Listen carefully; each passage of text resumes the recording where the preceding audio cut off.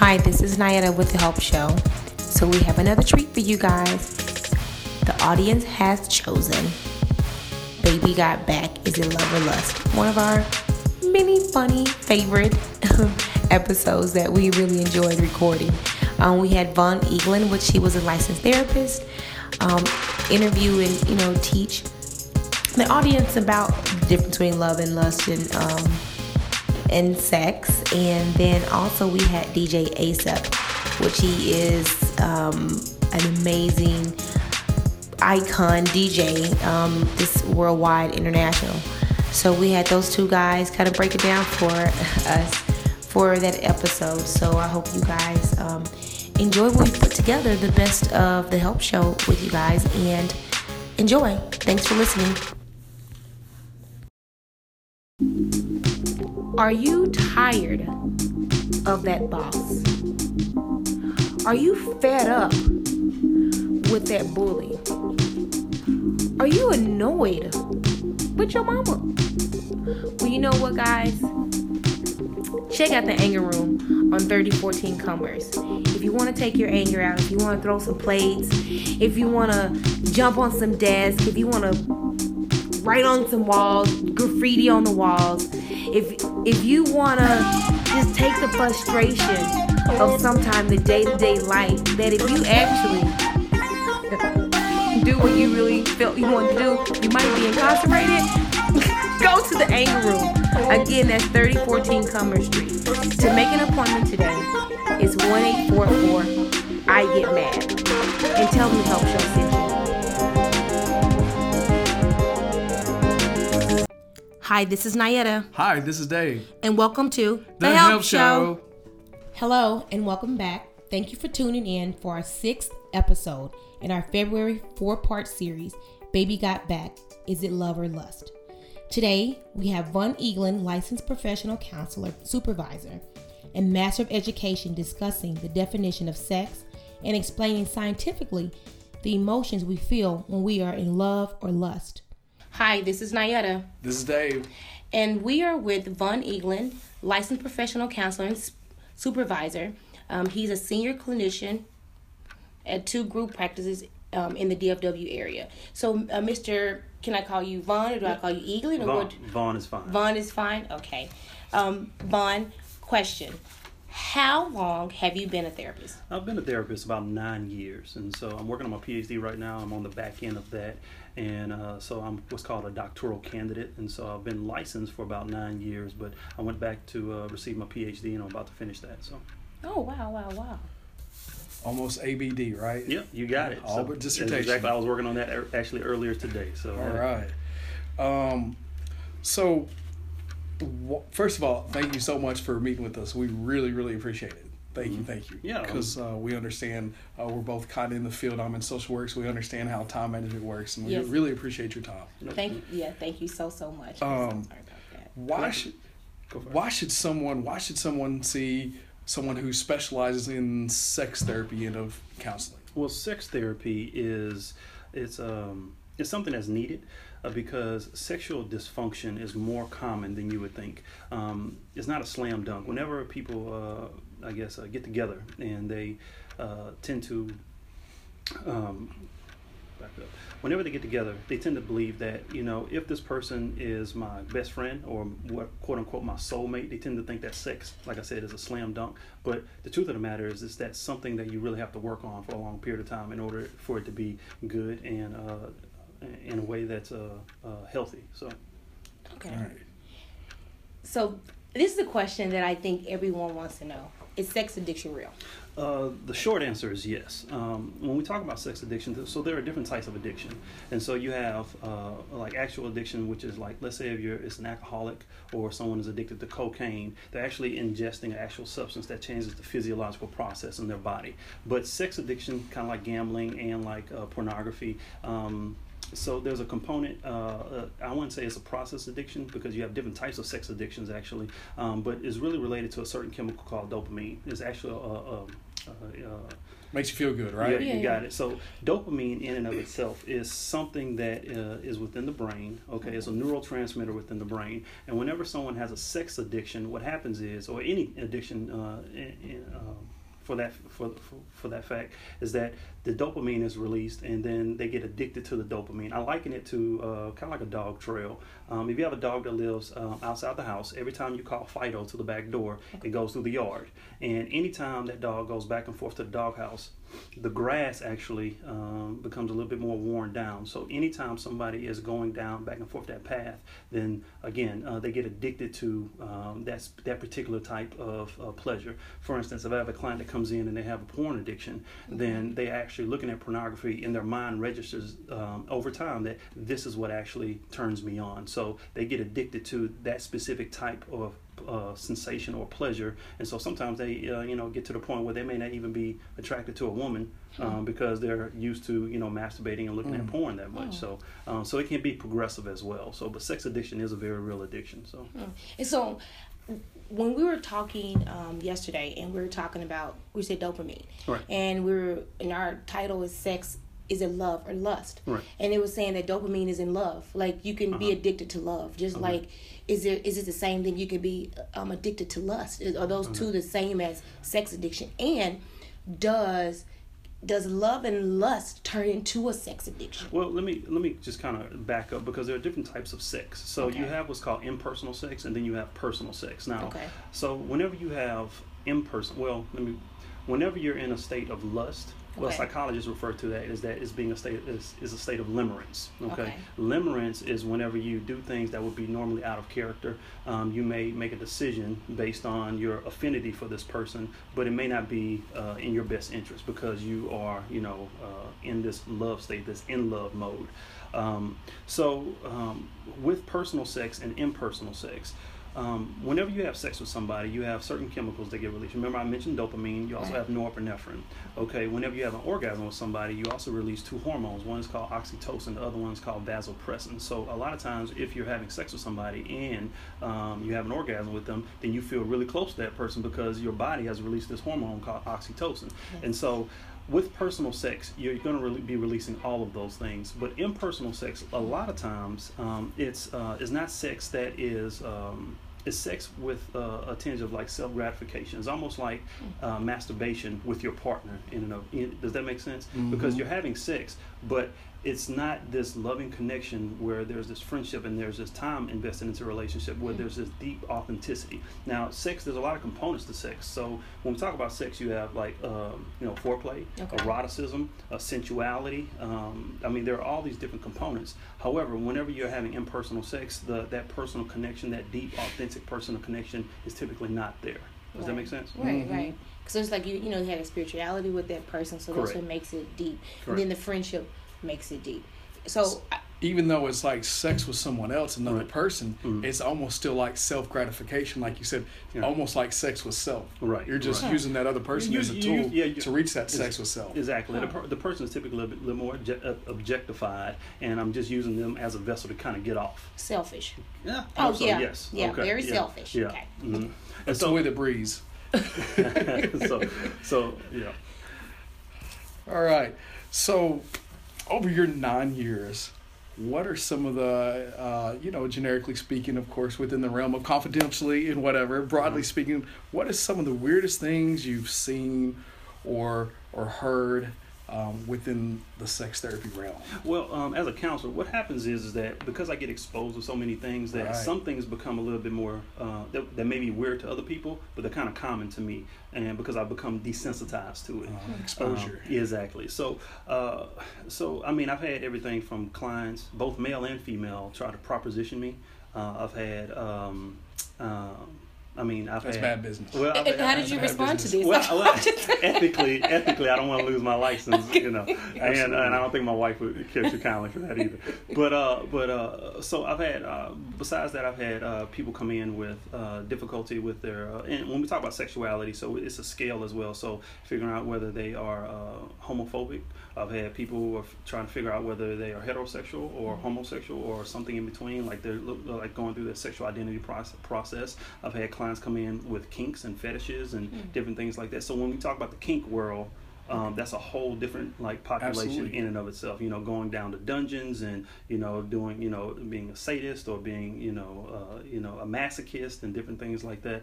One of the weirdest, I would say, and this was not actually a client, but I was actually going through my graduate program in college, and I was a supervisor over a dormitory, and I would have residents come up to me about this one resident who was asking them to look at their feet. He would say, "Hey, I'm a biology major, and I'm studying to be a podiatrist, and I'm doing drawings of the feet, and I need to understand how the foot actually works." And so this one guy, he came into my office. He said, "Yeah." So the guy asked me to draw a picture of my feet. So I came in, I took my shoe off, and the guy would ask me to wiggle my toes.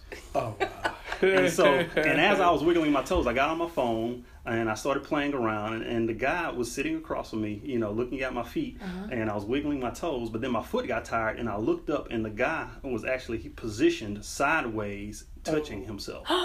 And so yeah, that was probably one of the weird stories. I mean, that's a little awkward. Yeah, the guy had a foot fetish, and so just wiggle that little toe out. Yeah, I just wiggle. Man, if I see your pinky toe, it just doesn't for me, So I don't know, but yeah, so the people can develop different types of fetishes depending on what they expose themselves to, and yeah. So. Within my own grad school research that I've completed, I did a few papers within the sex and fetish world, and I also know that, or correct me if I'm wrong, you're the license here, and I'm not yet. But you also got to do what's normal to them. So when you're talking about someone who has a fetish and stuff like that, their normal is not the same as someone else's normal who lost their virginity to each other when they got married and stuff like that, possibly. Right. And so I know you also, you have to kind of acknowledge that and not let them know that they're not unnormal, right? Or something like that. Right. Acknowledge that. I guess almost acknowledge that it's okay. Affirmation. So with every client that comes in, unconditional positive regard is probably, or empathy, as Rogers, Carl Rogers would say, is probably one of the most powerful tools that you can ever give a client. And so helping them understand that they're accepted fully for who they are is probably one of the most powerful counseling tools there is out there. So now within the realm of like different fetishes, because pornography really is the game changer.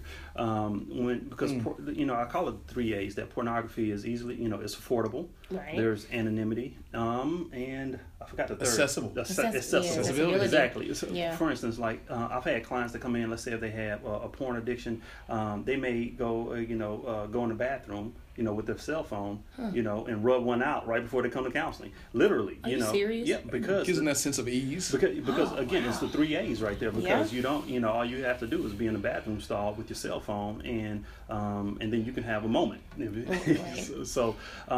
So when I say pornography is the game changer, you have people who are younger and younger being exposed to it, and so especially in this day and age. Exactly. So you have kids as young as 5 and 6 years old who are looking at pornography, and it's changing the psychosexual development of those children. Because again, like I said, whenever you're looking at that, you're actually etching something in your mind. You're burning a neural synapse in your mind. In addictions world, we say if it fires, it wires. And so whatever you're looking at, whenever you get that stimulation, again, those kids are now changing their psychosexual development. And my wife and I did a sex talk to some middle school kids, and we mentioned that, this person was pregnant when we were this age, but they look like, that's pretty normal, that's pretty common. And so I'm seeing all kind of different types of sexual dysfunctions and difficulties. You see men who are in their 30s now, they're taking Viagra.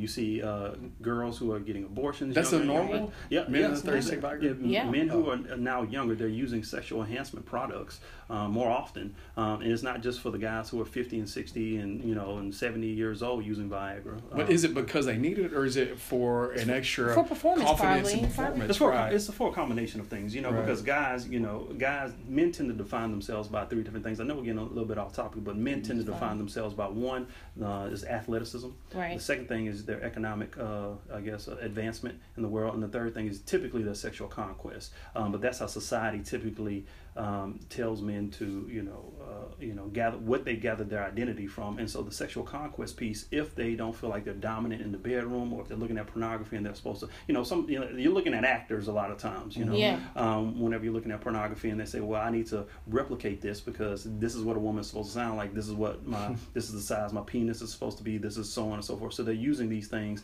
but all of this is in an effort to kind of assure themselves, work on their self-esteem, their self-confidence, and, try to figure out what their identity is. An adverse effect too. You watch a lot of porn, you're going to get the wrong idea what you're supposed to be like as a man, and that's not the normalities of things. Exactly. And then women, they tend to follow what men do, and so if a man wants this, then you'll find that women are actually starting to look at more porn now, because they're looking at porn because they say, this is what men want, so this is what I need to do. Or they're going to strip clubs. They're going to strip clubs and seeing what the girls are doing on the pole, so they can emulate that position or emulate that fantasy or movement that a man is lusting. They're looking. They trying to catch. At. They try. Hey, so, climb up, slide down. I'm just saying. I appreciate that. Yeah, I think that's good effort. What if I'm not strong enough to climb up though? You know what I mean? It's like, man, I need to lose 10 pounds so I climb this pole.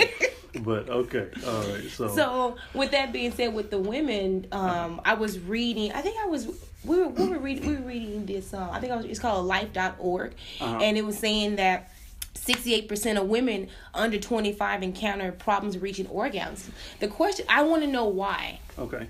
That? Okay. Well, I can't necessarily vouch for that statistic. I would need to go back and look at it. But there are different types of orgasms. You have a clitoral orgasm, then you have orgasm with your partner where there's vaginal penetration. Okay. And so, so what statistic are they quoting when they talk about orgasm? Because you have some women who, let's say they're using a vibrator. Okay.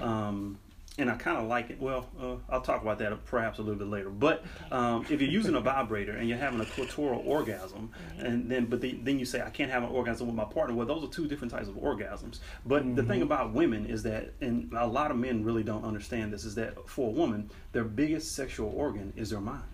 And so, and because if you can't stimulate their mind, then you're going to have much more difficulty, stimulating the body. Yeah. I always say, it was In Vogue that had some kind of song or something, but I say, stimulate the mind, the rest will follow. You That's my quote. So you got it, man. That's your quote. Got it, yeah. Okay. Are you married, David? No, I'm not. Okay, all right. You're on your way, though, brother. Hopefully so. I've met some interesting people lately. So now we're going to go on the true and false, Vaughn. And if you answer it false, we want to know why. And if you answer it true, then we know why. But kind of let us know, why is it false or why is it true? Okay. So, is it true that if you don't touch your clitoris at all, as a woman, your body will absorb your clitoris and you will lose your clitoris forever? Well, it kind of goes away. Okay, well, I'm not a medical professional. Use it or lose it. Okay, use it or lose it. So I don't want to, again, because I'm not a medical professional, I don't necessarily feel qualified to speak on that. But from my personal opinion, no, that is not the case. That is not the case. No, that is not the case. So that's a myth, probably. Yeah. It's a myth. Okay. That would be a myth. So. True or false? Is it true for a woman if you don't have sex for a long time, you will grow your hymen back? Again, I'm not a medical professional, so I'm trying to get him to But to my knowledge, you're pigeonholing me here. I got either yes or no over here, and so. But the answer to that will probably, most likely, almost definitely be no. So, because the thing about it is that the hymen, because women sometimes even lose their hymen before they even have sex. Absolutely. And there are different even types of hymen. Some that are round and they have like medical terms for this. Some that are perforated, like small holes in it, and then some that cover the whole vaginal opening. Like a shield. Yeah, pretty much. Like I'm not getting through. Yeah. Where's my knife at? So I'm gonna cut this. No, I'm joking. Don't do that. So but in fact, why would there be medical procedures now where people try to re-virginize themselves? By I'm gonna have a medical procedure so I can put my hymen back in place. I think there was one case that I can think of. I think it was a Taiwanese woman that actually grew her hymen back. But out of millions and billions of women. That's just it's highly unlikely. So, but again, some women lose it because they play sports, or let's say if you ride horses all the time, or different things like that, you can actually lose your hymen before you even have sex. We got a few minutes. I want to just throw a sidebar on that. When I taught 8th grade sex education here in Texas just a couple years ago, and you told me about that. Right, and so one of the things is I was going through that program. We talked about the hymen a lot and everything, and back in the day, kings and queens in Europe and in the Middle East, Arabic world, and that stuff like that, if they got a wife that was going to be their queen who did not pop her virginity, she was killed. Right. So Wow. if the king had sex with her, Right. and her Hamlet wasn't lost, her cherry wasn't popped or whatever, Right. she was killed. This was Right. common practice. I mean, hundreds, if not thousands, of women were killed. Right. And it doesn't mean that she didn't have it. It's just, you know, Right. they didn't medically have this knowledge yet. Right. You You're know, right. You're right. or he just wasn't able to. Right. Well, whenever you talk about back in the day, because monogamy in and of itself was not created. Well, I'll say it like this: when we talk about sex in the Middle Ages, sex was used, and even bearing children. Sex was used to, and bearing children was used to to better society. Right. Because I have to have this many kids in order to work on the farm. Right. We're talking about finances. Life sustainment. Life Right. sustainment. Yes. So there's a big utility function, an economic utility function to sex. And so if you have popped your cherry, then how can I be sure that the kids that I father are going to be mine? Yeah. And how can I be assured that this bloodline is accurate? And so I can understand that from the Middle Ages, but again, they didn't have the knowledge that we have now that Right. you can actually lose it. So if you're a woman, I guess you don't need to move around too much. Just thought that was an interesting side you- point. I learned that Yeah. doing, in Right. Texas. Right. The same Yeah. thing that you're talking about, what you learned in your class, we learned it in my class last semester, how in Ethiopia they sewed the woman's hymen up. Wow. And when they married her, then they used a dirty knife and cut her hymen open. Wow. Okay. Yeah, I know that All hurts. right. So so in certain I just don't need a visual on that. Glad yeah, I'm not a woman on but that. Okay. but we learned that in class, and I didn't even know that existed, but Yeah. it still exists today. They Yeah. they're trying to stop that in Ethiopia. Right, right. But Women's rights. I said that, and these guys' faces are like, oh my god. Yeah, I can't. Yeah, man. Like I said, I'm glad I'm a guy on that one. Yeah. Yeah. Ouch. So, is it true that a woman can break her clitoris by using her vibrator?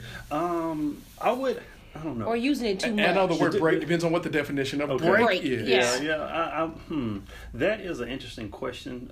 When you say break, well, Can we substitute Can- damage? so okay. Or substitute desensitize. damage? Are you guys are from Texas? Yes. Yes. Okay. You ever been in the Basically. country and you see one of those big oil pumps kind of going up and down? Yeah, Oh, Derek, what's- Yeah, yes. or Derek. Yeah, okay, Uh-huh. all right. Now imagine that's your partner Okay. who's going up and down on you. Okay. Now picture a jackhammer. Oh, You know ooh. what I'm saying? So on your clitoris, which would be a vibrator. Being a Right. jackhammer is Exactly. never a good compliment Exactly. to sex. And so you have the oil derrick that's going up and down slowly, which may be your partner, going in and out. But then if you put a jackhammer on it, what happens is that I see. the nerves. What you can do is desensitize the nerves on Okay. it. And so when we're talking about breaking the clitoris, eventually, usually the blood comes back and and it stops being numb. But what you can do is that you use a vibrator so much that you desensitize the nerve endings on your clitoris.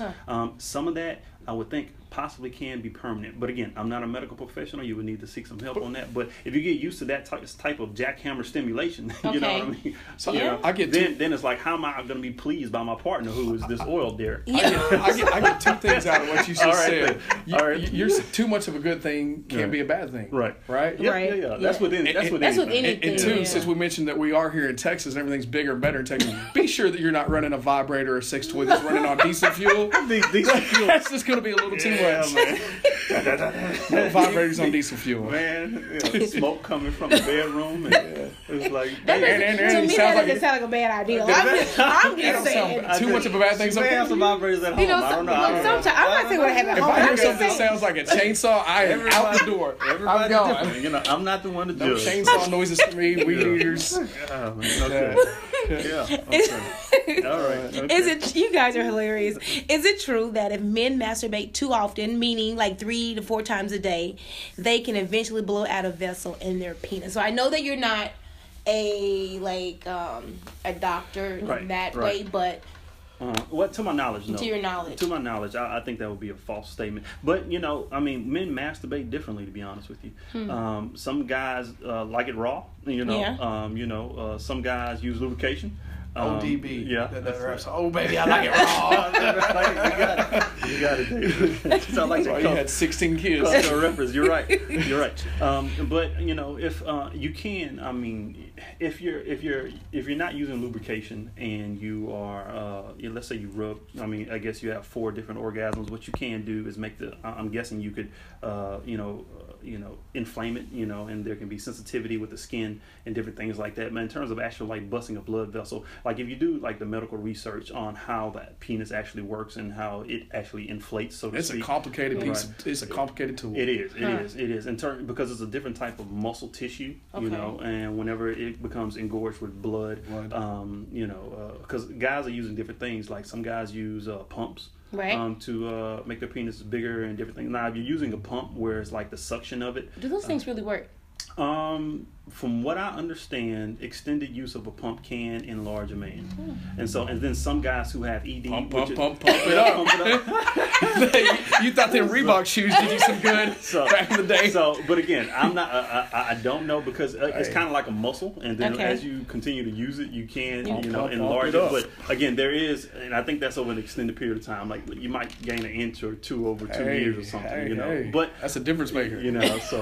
Well, it depends on who your partner is. And if you've been with a woman that has been with a lot of guys, you may be in competition. But if you're with a woman who's, for instance, my wife was a virgin when we married, and so so that was like penis size was never an issue where she's comparing different things. Right. Lucky you, man. Yeah, congratulations. So I mean, masturbation, multiple times, from what I understand. I mean, you can make it a little raw, but I don't think you're gonna bust a blood vessel. But if you're using like a pump and there's suction on it, and you're leaving it on for 30 minutes or an hour or something like that, yeah, you can injure yourself. So is it true that you can have too much sex? Kind of touch on that with masturbation a little bit, somewhat on both sides, but actual sex. Well, too much sex, I guess, is relative. We said it a little bit earlier that too much of anything could possibly be bad. And like if someone has an actual sex addiction, when we talk about addiction, there are different stages of addiction. So the first stage is, okay, this feels good. The second stage, I'm just kind of dumbing this down. The second stage is, okay, I'm starting to really enjoy this. The third stage is I'm planning my day around this activity. For instance, if I'm an alcoholic, then I can't wait till 5 p.m. so I can get that drink. Now in the fourth stage of addiction, that becomes your new normal. So someone who is an addict, let's say someone has alcohol, is an alcoholic, when they wake up, they're trying to get back to their normal, which means that I need to have a drink. They have what's called an eye opener. Throughout the day, they're going to be having a drink because I need to be in this state of what they believe is being normal. And so when we talk about a sex addiction, it's although there's a dopamine component, it would be, or even porn addiction, that would be more of a process addiction that, too much of anything can be bad, because if that's starting to disrupt your daily life, like I'm going to go have sex instead of going to pay my bills. I'm going to go have sex instead of going to work. I'm going to go have sex and, I'm going to go to the strip club. I'm going to go do this call girl, or I'm going to, visit this certain, store so I can, pick up some pornography or a magazine. Right. Like too much of anything can be bad, and it can be extremely disruptive to the normal flow of life. So basically you're saying if you're having sex to live life, that might be okay. But if you're living life to have sex, that's not okay. Right, that's not okay at all. Correct, so if you have a healthy relationship, if you're in you too, that's a healthy emotional, physical relationship. Gotcha. And you're having a lot of sex. Right. It's probably not no harm in that. Well, I would say, here's the between issue. the two people. Between the two people, there needs to be not an agreement, but they need to have an understanding. If one person has a high sex drive and the other person doesn't, then they're going to need to talk about that. And because in the beginning, exactly, because there could be a lot of difficulty that comes from that. If one person is used to a lot of conflict that results because one person wants it so much and the other person does not. Kind of like Holly Berry and Eric Benet. Well, that is a good example. Yeah. So Eric, he was the one that was on more sex. And she probably. If I had Holly Berry, I would too. I'm just saying. Yeah. And she might not have a high sex drive. We don't know. Well, here's the thing too, though. Is that whenever a woman can have sex and not be aroused, whereas a man, is very apparent if a man is not aroused. Right. Is like, because he's not getting up. And so, but for a woman though, they can go have sex and all you need is a lubricant, and so. She's just there. Yeah, and she's just there. Being a vessel for that guy. And so, couples need to discuss sex, because whenever I do couple therapy, because couples therapy and relationship therapy is one of my areas of expertise, is that so with that said, they need to really have a lot of understanding. Right. And they need to talk about sex extensively. Sometimes they don't know what questions to ask about sex. But I'm a Gottman. Well, I'm not a Gottman certified therapist, but I'm certified in level 3 of Gottman method couple therapy. Oh. And so one of those things that we talk about is what we call love maps, having a deep inner awareness of your partner. But your partner has what we call a sexual love map. Mm-hmm. And so there are all these questions that you can ask about, for instance, about foreplay. Right. About orgasm, about anal sex, about oral sex, about even about your partner's body. For instance, if I were to ask my partner an open-ended question, how do you feel about your body? Is there a part of your body that you're embarrassed about? Is it important for you to have an orgasm every time we have sex? Is it important that I finish to you? Because for you, like there are all these questions that you need to ask your partner. So you can understand their sexual love map, because some partners, like I had a couple come into my office one time and they were into what's called a female-led relationship. Okay, and so in the kink world, what happens is that the man becomes submissive. He may wear like a chastity belt or something like that, where you can't have sex until the woman releases you or something like that. But his wife was not into that at all, because she felt that if I want a man. Yeah, she didn't want a man that wanted to be owned, right? But in the kink world, they see it as an honor, because this guy is man enough to become submissive to you, to where you can have it your way, so to speak. But to her, she was not raised like that. She didn't have any type of sexual fetish for the kink world at all. I do not want to strap, I do not want to, lock my husband up in a chastity belt, or strap him down and have my way with him. I want a man who's a little more assertive or aggressive with sex. Yes, right. And eventually that led to them getting divorced. Right. But a lot of men, it's that you have to become selfless. And I'm not saying all men are selfish, but you have to be selfless. This is your opinion, I guess. This is my opinion. All right. Really, Vaughn? That's your opinion. Because if you want selfless, you're talking about personal sex, versus impersonal sex. Most definitely. No, I'm speaking for me. I don't want impersonal sex all the time. I want some personal sex. I want you to mentally before you get to this physically, and then it's a connection. So with that being said, so many people. I can't speak for everybody, but being selfless is like a task. It's hard, because it seems like the man wants to have an orgasm first. He wants to get his first and then come back to you secondly. Well, my personal opinion, I think this goes deeper than just sex, because we live in a society that, even the millennial generation is being called, very self-centered and narcissistic. Everything you see is a selfie or a Snapchat image of themselves. And so, we live in a society where self is promoted. Like I'm all about promoting myself. And so whenever that comes into the realm of sex, it sometimes becomes all about me as well. And so, learning how to open up and share takes a great deal of vulnerability, and it also takes a risk. So because if I'm going to put myself out there, then I need to be accepted for who I am. Affirmation. Affirmation, you got it. And so I need to be affirmed. I need to be validated. Because when I don't receive that and I get rejected, that can be, it can be literally trauma to your identity, trauma to yourself, trauma to your ego. Your ego is who I think I am. And so, because if you're putting your identity in this, let's say your identity is wrapped up in sex. Well, if you don't have good sex, then who you think you are just now is just shattered.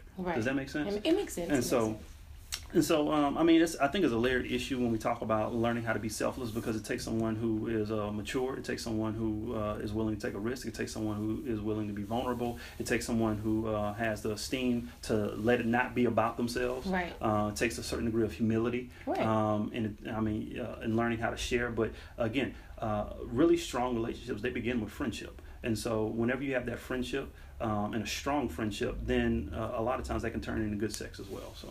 So I have, we have a couple letters from our listeners, okay? Or 2 short ones. So this first letter, this is good, Vaughn. Okay. All right. So the letter says, "Dear The Help Show, I have a friend that I'm extremely worried about. We live together, and she is constantly bringing different men in and out of our apartment, and having sex with them. Look, I'm not judging because we are all adults, but when I'm seeing 4 to 6 different men a week, I think she has a problem. The question I have been pondering for 4 months now. Is she a sex addict? And second, what can I do to slow up all the traffic in and out of our apartment? I feel like our home is a brothel. Okay. Sincerely, All right. Brothel House. Brothel House. Brothel House. Wow. Now, so if I understand you, these are different men that are coming home. Yes, she says different men. So these are not the same men. Okay. She said these are different men that are, coming in and out their apartment. Okay. All right. Well, again, I'm not one to judge that the person who's bringing home these different guys. I would hope that she's honestly being safe, because a lot of people aren't even educated on STDs. And, I had a young, a teenager come in. He said, well, I didn't know you can get herpes through oral sex. Or and I was like, yeah, if she has an open lesion on her mouth, then you can actually get genital herpes. Right. And, again, some people aren't educated. So hopefully she's being safe whenever she's doing that. But is she a sex addict? I don't know. I don't know if she's, like I said, with those stages of addiction, I don't know if she's planning her day around that, or if she's just meeting these guys randomly and, offering it to them. And then, she has a certain time where, hey, this is why I get down, and, with these guys from 7 p.m. to 8 p.m. every night. Okay. So I would suggest for the person is that if she's really concerned about her roommate, you may want to have a talk with her, confront her in a loving way, with a lot of tact and discretion, like, hey, I'm concerned about you. Ask a lot of open-ended questions. You know what? I noticed that this is going on. Help me to understand. Right. What can I do? What can I do? Is this pretty typical for you? Like, I need to understand, because so I can, so I know how to monitor myself. Because I'm trying to understand, is it discomfort with is she appalled and disgusted that the girl is doing this, like from a value standpoint, or is it the fact that you actually have random strangers in your house? Because some of these guys could be small or big, or they can look intimidating. I don't know what kind of guys she's getting. Right.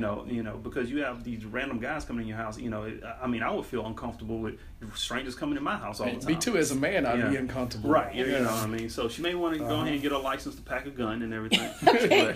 But again, I'm not quite sure what is her main concern. It sounds by the tone of the letter that she's more disgusted by her roommate's value system and her ethics or her morality. Like, for instance, if the person who's writing a letter is a Christian, then how could someone live like this? So she may just want to go ahead and move out. That may be her best course of action, so she doesn't have to. Because you got options. You're an adult. You don't have to surround yourself with certain people. So she can. She may choose to move out, and that may be her best course of actions, so she doesn't have to manage the brothel. But number one, she needs to communicate with her quickly about it. I would confront her, but do it in a way to where she doesn't come across disgusted, like why you got all these men up in here? Or exactly. judgmental. You don't come across judgmental, because once you do that, and within all conversations, when you started out harshly, about 96% of the time it's going to end harshly. Shut down. So she needs to do what's called a soft startup. So ask some questions, ask some open-ended questions, and be very understanding about where your roommate's at. Okay. I know we're running a little short on time, so we got this last one. Dear Help Show, I've been married for 5 years, and I think I'm having orgasm issues with my husband. It seems the only time that I have an orgasm is when we have sex in weird places, like in public, restaurants, parks, bathrooms, etc., in the car, in the movies. When we are in the comfort of our own home, it seems like I just can't have an orgasm. We have received many tickets for lewd behavior acts. Please ask your therapist, All right. What can my husband and I do for me to have the same great orgasm that I have outside the house, inside the house? Sincerely, B. Okay, well, a couple of things. At the end of the day, there's an external component, or there's something that is introduced in that environment that heightens her arousal level to where she's having an orgasm outside the house. Okay. For instance, let's say she has kids. Okay. But because for women, your minds work differently than men. Okay. That's for sure. I like we don't have to look that up. Right. So I liken it to like men, our minds work kind of like dirt country roads. We can focus on one thing at a time. You give a boy a basketball and he can stay entertained all day. But for women, your minds never shut off. And a woman can ask a man, hey, what are you thinking about? And the guy say, oh, nothing. And we actually mean nothing. And the woman is like, how do you not think of anything? And so women that even go on vacations, a lot of times they report having better sex because they're away from the kids. Right. They're away from their job. They're away from all these responsibilities. And so they can just focus in on the pleasure act itself. Okay. And so for that woman, whenever she's going out to these different places, something about it, and some, again, you have adrenaline that's going, risk factor, the right? risk factor, it's maybe heightening the arousal for her, I'm trying to think of that. It's not voyeurism, or is no, it? voyeurism when is you gonna look, be, it's not voyeurism is looking, like it's kind of like a Well, where you want to be seen, or Right. possibly be seen. You gotcha. Well, voyeurism is kind of like a pervert who's going, peeping in wanna people's watch. windows. Yeah. I mean the and stuff reverse like of that, where you want somebody to possibly watch you or Well, be seen. There's well, something the fact for fact that you are risking being seen, again, is heightened arousal. Well, I would say it's heightened arousal. It's the adrenaline's pumping though, Right. and so because of that adrenaline and the other chemicals kind of going on with the norepinephrine, dopamine especially, for Right. her that may be something that is that is arousing. And so, but again, everybody's different. If she's training herself to only have orgasms outside, then that whole fires and wires, that whole dog trail analogy that I gave, that may be what's going on for her. So can she safely immolate it within the home? If so, how? That if so, how? That's going to be something for Windows her. open, Windows, possibly, okay. that aren't facing the neighbors, I don't children's bedroom. I don't know, man. Maybe right? we can videotape it or something. Maybe, I don't know, yeah.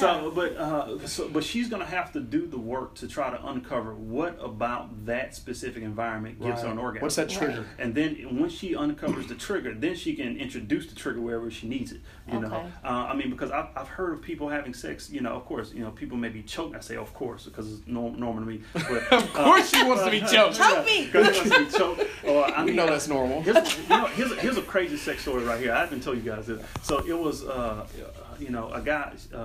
The question was, "What's the most dangerous sex you've ever had?" And the guy actually he was with the woman. They were doing it from the back, doggy style. Okay. And he held a loaded gun up to her head. Oh no! And that's what got the guy off.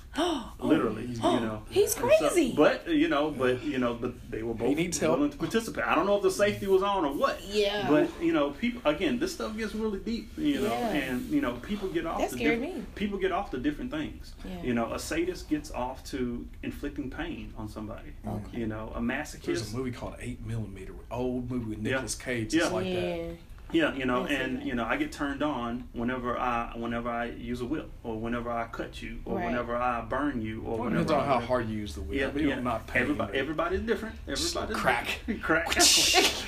Oh, you do the cracking night? Is that what you're saying? She's immolating the whip. She's cracking it. Like she got the motion going. Lasso right there. She's, Okay. she does the using. Yeah. So yeah. And a masochist gets off on having pain inflicted upon them. So Right.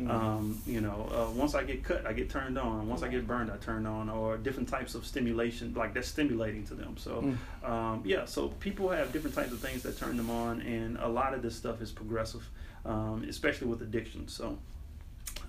But for this specific person that wrote in, I would say figure out the trigger, and then she can kind of go from there. She may want to work with a licensed sex therapist or a counselor to kind of figure that out too. So, All right. Vaughn, I want to say thank you so much.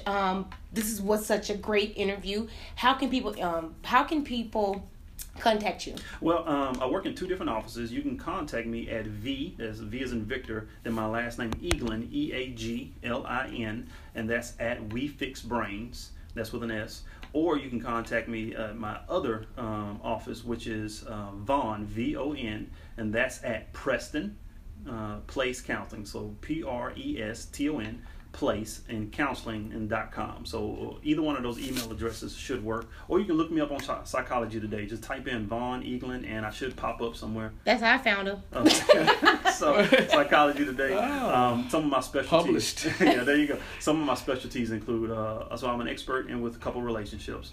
I do a lot of work with men and masculinity. A lot of cultural identity as well. I also work with anger management extensively, and adolescence are one of my go-tos as well. So I thought it was really cool too. This office, I had to exit off Lovers Lane. I was like, "This is how cool!" Or at least for me, I was coming up 75, I guess. Yeah. I exited Lovers Lane. Yeah. I mean, that's your sign right there. Good deal. Well, we're closing off, and want to say thank you again. David and I are extremely. Do you have computer problems? Is your computer running slow? Did you forget your passcode? Okay, is it running slow because you've been downloading inappropriate things? Okay, I'm raising my hand. I've done it before. Call Half Price Geeks. That's 1-877-77-GEEKS. And tell them the Help Show sent you. Hey, what's good? It's DJ ASAP, and you're listening to The Help Show. Hello, and welcome back. Thank you for tuning in for our 6th episode for our February 4th part series, Baby Got Back. Is it love or lust? Today, we have our celebrity, worldwide business mogul, brand ambassador with Hype Magazine and BET's 106 in Park. The list goes on. Introducing DJ ASAP. He stopped by the Help Show to talk about his opinion about love and lust in the entertainment industry and how it alters your view on what love and lust is. Hi, this is Nayetta with the Help Show, and I am with this amazing DJ. He's everything, guys. He's everything. I'm with DJ ASAP. Thank you so much for interviewing with the Help Show, spreading awareness. He's helping spread awareness about, is it love or lust? Baby got back, So DJ ASAP, I'm going to get right into it. First of all, thank you for having me. I'm happy to be here. I'm glad I got a chance to sit down with you and everything. So it's cool. Not everybody wants to talk to me. I guess I'm not that interesting like that. I appreciate you, doing the interview. They don't even know. DJ ASAP, how long have you been a DJ, and how long have you been in this industry? Man, I've been DJing now for about 8-9 years, I'd say. Probably like 9 years. Close to 10. I lose track. Oh, wow. But it's been a fast ride, man, from where I started to where I'm at now. So I try not to count the years. And what inspired you to pursue this career? For me, it was always, I just had a natural love for music. It's always something that just really touched my soul, like something that I just couldn't get away from. It was something that kept pulling on me. And I remember just growing up with my grandmother always listened to music. My mom listened to music, R&B music, old school jazz, stuff like that. So it's always been something that's always just been around me. And when I started really listening to music, I got into it. And me and my homeboy Brandon was talking about it earlier today. It was I heard Michael Watts 5000 Watts mixtape, and it was how is he screwing this music? Huh. And I was like, I don't know, but I feel like I can do that. Huh. And it made me go buy the equipment, and I taught myself everything I know right now. Oh, wow. And Brandon was like, man, you stupid, you're not gonna, what are you gonna do? What are you gonna do, be a house DJ, like a quinceañera DJ or something like that? What you gonna do, man? And I'm like, nah, I'm gonna be the biggest DJ I could possibly be. So, I told him I wanted to be the biggest DJ in Dallas, and I kind of feel like I did that. Okay. Yeah. So you being the biggest DJ that you can be with this career, do you look at love and lust very differently? Oh, very differently. Very differently. I done been there, done that. and the reason I ask that, because you being, you hanging with celebrities, you probably have what they call, I'm sorry girls, but the groupies, and they do exist. And it does make you look at love differently. How do you look at it differently? Mm-hmm. And when did you start looking at it differently? Yeah. I started looking at it differently, I guess maybe when I was on the wrong side of it. What's the wrong side of it? Wrong side of love, the person that's you with the wrong person, and maybe you figure out what you don't like after you with them for so long, and then, it kind of be what, this is not something to play with. If I'm going to do this love thing, it's got to be something for real. It's got to be something that you really put your everything into. So I realized that from that person, or that feeling I was getting wasn't the feeling that I personally needed. So, I know that was the only reason I stayed in that situation, because it was lust. Huh. And I saw what lust got me. Okay, so where did lust get you, and how do you identify lust, and what were you doing with the lust? Was you just popping bottles and getting your freak on? I mean, lust. The thing about lust is funny. Lust to have you broke. Ooh. Let me have a drink of that. Let me take a sip of my drink. Lust to have you broke. Lust to have you trying to compete. Lust to have you trying to, win somebody over. Lust to have you doing stuff you really have no business doing in the first place. Okay, so what's out of your character? What's your? I have to know, because I'm trying to identify this now. I mean, for lust is for a woman, what women consider lust, they might go crazy over. Some women can't handle the rejection after they lusting for someone for so long, you know, or when you finally get it and it's not the way you want to get it, you know, then you women tend to go crazy a little Well, bit. it depends what kind of woman you're dealing with. Because sometimes you can get and you can handle Well, it. not necessarily crazy. Crazy can be anything. Crazy is just you doing something out of normal that you used to doing. Like, you know, hiding in bushes, with a flashlight in the daytime. Right. Crazy. See, you know, you sound like you come from a crazy place. Find me in the trunk. Like, well, where you at? What's going on? So, you obviously know what I'm talking about. And I don't really know. Okay, so but you ain't I've never seen, keyed nobody's car, nothing like that. But that's when I was like 18. See, Don't even judge me. That was I'm old now, honey. That was when I was in my teens, honey. You was lusting. You didn't know what love was. Ooh, let me get another drink. You gonna bring back a memory. Okay, so, oh my goodness. So today is Valentine's Day. Mm-hmm. Do you celebrate it? Yes, I do. And how do you celebrate it? And do you celebrate with a special young lady? Yeah, I do. I celebrate it. I am in a relationship right now. This is good. I'm with someone I really care about, somebody I really trust, and someone like that's like my best friend. So, it's like we celebrate, we talk, and even today. Well, today she's not here. She's actually a flight attendant now, so she travels. Okay. So today we spent Valentine's Day yesterday. Oh, I was gonna ask you, were you ready for love? But it seems like Mr. ASAP, it's ready. I'm still dealing with stuff. I'm trying to get there and trying to, So it's a progress. It's progress. Did you start? Okay, so this is a little in your business, not too much. Okay. But did you start with lust when you dated this young lady? Did you start with lust and then? Yeah. Probably so. Okay. Yeah. So you started into lust and it turned into love. Yeah. This is good. Yeah. It can change. It can change. So with you starting with lust, and it went into love, how did you identify that it was love? I think that when you look at like someone as a person, like who they really are, when you start to like get past all the big booty and the looks and the what you are usually originally attracted to them for, I think once you start getting past that and start like finding out what a person's mentality is and how they are as a person, I feel like you could eventually start to love that person. That turns into love, especially if that person's like got a good soul, is a good genuine person, and if that person makes you better. Right. So let's not fast forward. Let's go back. Mm-hmm. Okay. So when I mean go back, what did you think about lust, and what perspective did you have about it? But what did you prefer? Did you prefer one over the other before you became in love? Definitely. I'm gonna forward back before you met, Miss, I'm gonna call her Miss Beautiful. Before you met Miss Beautiful, and so when you were in these relationships, what was your preference? Gotcha. Well, yeah, I think going back, I think I definitely was. I tried love, and then it didn't work out the way I wanted to work out. So was you bitter? I'm trying to know. Was you bitter? I was a little bitter. I was like, you know what, man, these.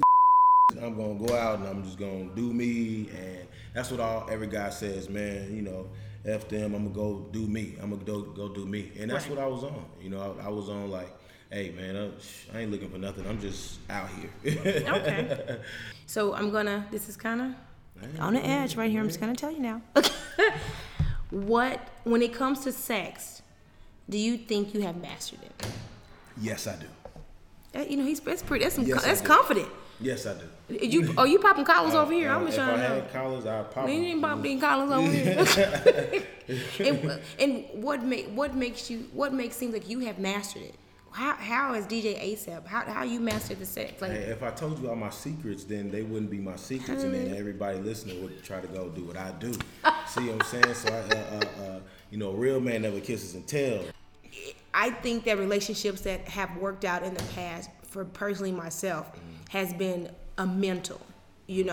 Because after the end of the day, he's sexy, he can do this and he can do that. But once he's mentally has me, he has me. Mm-hmm, yeah. So, but I think that comes with age too. Yeah, it does. 10 years prior to now, you probably weren't the man you are today. Oh no, not at all. Not at all. I was totally different. I wasn't thinking the way I was thinking at that point in time. Like if I would have known what I know now, man, I'd be so far gone from whatever I'm doing right now, just because I've learned so much, and I take every experience I go through, I take it and I take what I need to take from it, and I learn and I grow from it. So tell me about the 18-year-old ASAP. I'm curious about your look. Just man, come on, give me. I want to know about my homeboy Brandon was just talking about this. As a matter of fact, I'm gonna have him come in right now. Yeah, I want to know about the 18. Yeah, the 18-year-old. I want to know about the ASAP, 18-year-old because ASAP. it wasn't just me. We were a team. Because I'm curious about that. I want to know about the 18-year-old DJ ASAP and how he was, and if you've been knowing him as long as you say you've been knowing him, I want to know, like, how was when you saw him in Love? What did he do? Like, how was he acting? Was he out here wilding? Was he out here with the this the flashlight right here in the bushes? Now remember, don't say anything incriminating, okay? You said 18, right? Yeah, 18. 18. Yeah. 18 was an interesting time. Me and him had an apartment. It was a senior year in high school. Okay. And yeah. A nice apartment at that. It was laid. It was laid. We had big screens. Big screens, everything. Like Even had the fog waterfall mist machine in that motherfucker. You turn the light on, little blue light. Oh man. Yeah. Had to change the water so gnats don't get around. It was lit, man. So, you know, he had an interesting way of going about love. He was dating this one girl. She was beautiful. For the time period, this had to be like one of the baddest chicks. Like Halle Berry beautiful? No, she was bad. She was tough. She kind of like SpongeBob now that I think about it. Everybody loves SpongeBob. She was so cute. That's the thing about it. Like they never look like what they used to look like when they grow up. Hey, she was bad, man. Sometimes they take a turn for the worse. See, and I can't really hate. Listen, I can't really talk outside the box because, like, I wasn't supposed to be doing this, but I did, and I was dating her like not so attractive friend who was not as attractive at the time. So I can't really say anything. But anyway, so he was dating this girl. We about 18 years old or what have you. And I'm a straight dog with it back then, man. I was like the worst MFing ass you could be, and because my dad was like up in the game, so I had some real bad examples. But you know, shit happens. It's the truth though. So you know, I know what y'all just stepped into. I have a brother Sap, man. It's like my brother, man. Like at one point, man, we had it tough so bad, man. We had to sleep in the car, man, because we had nowhere to go. Oh wow. Man, it's just a different situation, just the same problems though. Mm-hmm. And you know, I mean, it's generational. It's awful. But him in Love at 18 was interesting because I think he was still trying to figure out, like, was he still into this light skin thing, or was it like, you know, did he want to go full, he didn't know what he wanted to do. Do he like him thick? Do he like him athletic? And at that point, they were real thin, and he did her pretty bad. So, what was so interesting about the encounter is he started doing something, man. Because high school, there was females, obviously. We used to have like this game called Get Crunk Dare. I will not name who was involved in that, but let's just say their life was forever changed.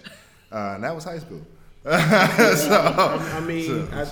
think what he's trying to say is that I've definitely changed. Yeah, no, it's night and day. I mean, this dude is crazy. But him at that time, man, it was so funny because every time he'd get with a chick, and I knew he was getting it because he would be playing Lil Jon. And Lil Jon was the little like East Side Boys, and it'd be like the most ratchet, disrespectful shit.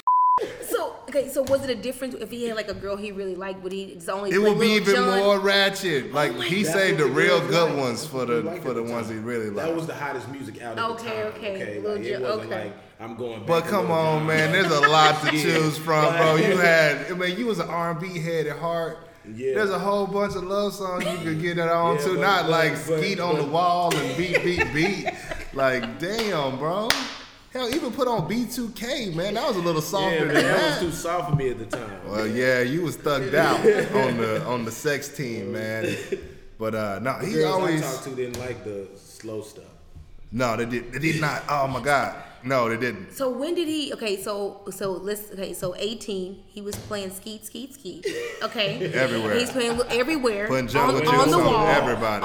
until the sweat dropped down his balls. Okay, he did that. So when did the music change? When did it seem like? 'Cause all this music right here seems like lust. So when did the music seem like a little bit more like of love? I think music, my music correlated with my feelings at the time, like how I viewed lust and love. So like as I was young, I was more into like the crunk music, more into like the hardcore rap and Jeezy and Ludacris and stuff like that. But then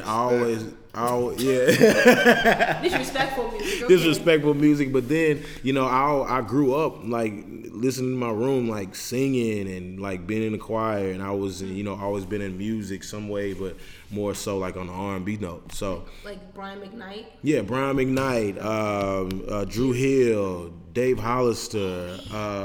You talking about like SWV, like Babyface, Boyz II Men, Jagged Edge. Like I grew up on them. And Real quick, 112. he won the middle school competition by singing Casey and JoJo All My Life. Just want to throw that out there. He totally embarrassed. 8th grade, that happened. I forgot about that one, man. I don't think it was Casey and JoJo All My Life. It was definitely that. It was a Casey and JoJo song, though. I do remember. I knew my thing was not gonna be like I'm gonna be R&B singer. That's not me. I'm not about to get out here and dance and wear oil up and take my shirt off and shit. No, that's not gonna be me. But that's all. That was always the perception of the R&B guy at the time. It was like you got to be like B2K or Omarion or like. So what I'm kind of hearing is that you always had a place of love, but you have grown that lust. It was kind of like it pushed you to that, like you being like a hopeless romantic kind of guy. And you always believed in love, this sounds like. But then these groupies had turned you out. Yeah. And this what happened. I don't know if they turned me out. I think I turned a couple of them out too. Definitely. You see this guy over here, he's like, this is a pillow vault. Make the devil say damn. I've definitely done my share of lusting. Oh, wow. Definitely done my share of lusting. I'm not even gonna say it. Like I know that, and for those out there that know me, y'all know, okay. And if you could take it back, would you? And if I could take it back, no, because this is good. Yeah, if I could take it back, no, because I had to learn from each experience. I'm a very I learn from experience, not from someone telling me. I have to go. I'm the type of person I got to go and find it out myself. I got to go read for myself. Like you can't just tell me that this is what this says, and I'm supposed to believe you. Like I'm always been the type of person I got to go find it out. So. This is good. So he's been on both ends of lust. He started with love, and then you kind of wandered into lust, but then is moving back into love because he found a pretty young lady. Yeah. So the question I have with that: what advice can you give to these young men about dating? And should they consider lusting and playing the field a little bit, or should they go with their hearts, or like what would be your advice, like DJ ASAP? So I'm ASAP, Mr. Love. Nah, for me, I think as far as advice on dating, as far as giving men advice on dating, I would say don't let anybody try to tell you what you gonna do. Like nobody's gonna change you. If you get with somebody that all they focus is trying to change you and you're not enough or whatever it may be, then that's not the person for you. So if that's lust, then keep on lusting until you find that person. Keep on lusting until that person comes along. Yeah, I mean, be careful when you lust. Okay. Be safe when you lust. Okay. But be smart when you lust. Don't just lust with anything. Right. But, every person you come in contact with is not going to be your wife. They're not going to be your wife. They're not set up that way. And I'm glad that you said that because, it's vice versa over here with women. Every man that you come encounter with, he's not going to be your husband. Yeah. He's not going to always be the one. Yeah. I really appreciate that you said that because it's good to hear that from a man's mouth. Yeah. Because with women, we love a little bit different than than men. And we come in sometime into the picture like, girl, he had bought me this. That don't mean nothing. That don't mean nothing. That girl don't mean Man, nothing. I done bought plenty purses, shoes. Why you gonna put that out there? They gonna be trying to harass you. Nah, I done bought plenty of that, and I mean that didn't get me anywhere. Right. You know, so. But the question is, do you think that, what age do you think they should stop lusting at? Like, should they be like... Everybody's different. We there. have to try love. Love is something that everyone deserves to have. Love is the gift to yourself. How many times should they try it? They should try it as many times as it takes. I like this. This is good. There's no number. There's no set amount of time. I hear girls like, oh, I've only been with like 3 guys and everything, or 2 guys, and I'm like, well, one is too many. Right. You know what I'm saying? Like, so who cares about the number? I hear people, you got the girls that's been with more, and they still looking for love. They still haven't found that one guy that just makes them be like, you know what? I want to change my life. So I have a question. This is good. So, I'm always browsing the internet and Instagram and Facebook and all these other different social medias. What do you think? Because this is kind of like off topic a little bit, but it's not. You have the Melissa Fords that are just drop dead gorgeous, but you see pictures with them alone. Yeah. What do you? Why is that?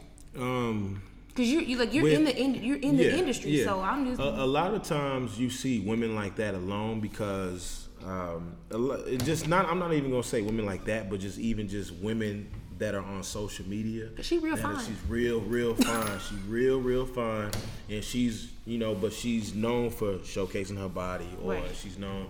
And sometimes if that's how you get your money, cool. That's how you get your money. Right. But some people are just out here posting titty pictures on Instagram, not making no money from it, not getting no coins, no type of establishment. You're not building no businesses off your titties. Like, now if you're a stripper and that's what you sell, that's what you sell. Okay. Your Instagram is pure entertainment, right. and for profit. Okay, so that's pretty much just all lust. Yeah, I think that's all lust. But I won't say all strippers, but I'm saying, like, if that's what you do, and if that's what you are into showing your body online, then that's what you do. But I think that once you're casted, society puts you in like a box. Like, if I'm out doing those things, then I want attention, which you probably do want attention. Some type of attention, but you're not getting the right attention, meaning there's no man in your life saying that, hey, why are you doing this? Why are you still putting your body up and you ain't making no money off of it? Now, if you making money off of it, we both, profiting, then okay, cool, let's go ahead and do it. But, I think, like, for them, they're probably hard to deal with. Women like that are probably hard to deal with. They expect a lot from men, and Happy Valentine's to them. Yeah, happy Valentine's Day to y'all too, man. Y'all need love too. Hey, I love y'all, man. I'm gonna go like all y'all pictures though. I'm gonna like all of them. I'm gonna shoot. I might slide in your DMs, see your little winky face too. That don't mean I like you. That just mean I'm flirting. But I'm just seeing if I still got it. But see, that's that lust kicking back. That's you know what I'm saying? Because you fight with it. You fight with, even when you in love, you still gonna lust. You're human. Like, you're human. Like, right. You can't get mad at someone for lusting after what they see and what they like, because that's just who they are. So, if people want to find, like, DM you, slide in your DM, or listen to your mixtapes, where would they go? Like, what social media outlet would they go to? Instagram. Follow me on Instagram, DJ ASAP_YMG. Twitter, DJ ASAP on that one. And then Snapchat for sure, DJ ASAP_YMG. So, yeah, that's where they go. Yeah. A quick question. What else you got going on so everybody can, follow you? I'm like, hey, I'm promoting. I have a lot going on. And what keeps me not lusting is that I'm so busy. I think that's also a thing that keeps me not from lusting. Like, if I got a lot going on as far as like my Mogul Behavior brand. Okay. I started a lifestyle brand called Mogul Behavior. You probably seen me talk about it. I see you wearing it. Yeah. I got my own. I'm ready for my hat and my t-shirt. We got a lot. We got a lot coming. We got a lot coming with the brand Mogul Behavior, and that's just, like I said, a lifestyle brand. We're doing clothes, but it's more driven towards the young Black or urban entrepreneur. It's driven towards the people that are not working a regular job, but they're still trying to get it. You can't not Their hustle, you know what I'm saying? Right. The hustle of that is someone that has to be amazing, like really have determination to go off and be a business owner or entrepreneur or step outside from the box from working in the regular 9 to 5. So that's where mogul behavior comes in, and those people that take that chance every day are moguls. They're moguls, you know, and that's what I represent. And, you know, that's with mogul behavior. We're going to be doing seminars, different mixing suites. We actually have our mogul behavior launch coming March 17th. Okay. So that's when the website will launch. And then the So the Help Show is invited, right? I'm sure. Yeah. So we got Y'all heard that. we got a actual launch of mogul behavior March 17th online. And then we're doing a mogul behavior suite hosted by Draymond John from the Shark Tank. Oh, wow. Yeah. Wow. So we're renting out a mansion. We're doing stuff totally different from everybody else. We're just doing cool events and, you know, pop-up shops, different places. I have a real special, he's going to be one of my key spokespeople for the brand. And also I'm working on a lot of big models to really get behind the brand as well. So. Oh, wow. Yeah. I'm honored. Thank you. I'm Thank so you. honored that Thank he's you. sitting at this table Yeah. talking about sex, love, and lust. Baby got back. I'm just saying. Yeah. Thank you. Thank you. Again, DJ ASAP. And then not only that, we got mogul behavior, but then we also have the brand new Earth Water. So Oh, you have water too? Yeah, I got my own water. I'm now. gonna have like apparel. Oh my God, I'm so excited. So I'm gonna have apparel. I'm gonna have water. What does he got? Yeah. So it's a brand new Earth Water. It's actually the healthiest water in the world. 75. It's actually 70 different minerals in the actual water, and it's the healthiest water in the world because it's 9.5 pH. Oh, wow. So yeah. So we're breaking into the health area, sports, and everything. Man, you're amazing. Thank you. He's Thank you. amazing. Wow. Well, I want to say thank you so much. I'm beyond grateful, and I want to say thank you and thanks for joining the Help Show. Thank you for having me. For more information, you can visit us on our website at thehelpshow.com. Thank you for listening, and please stay tuned.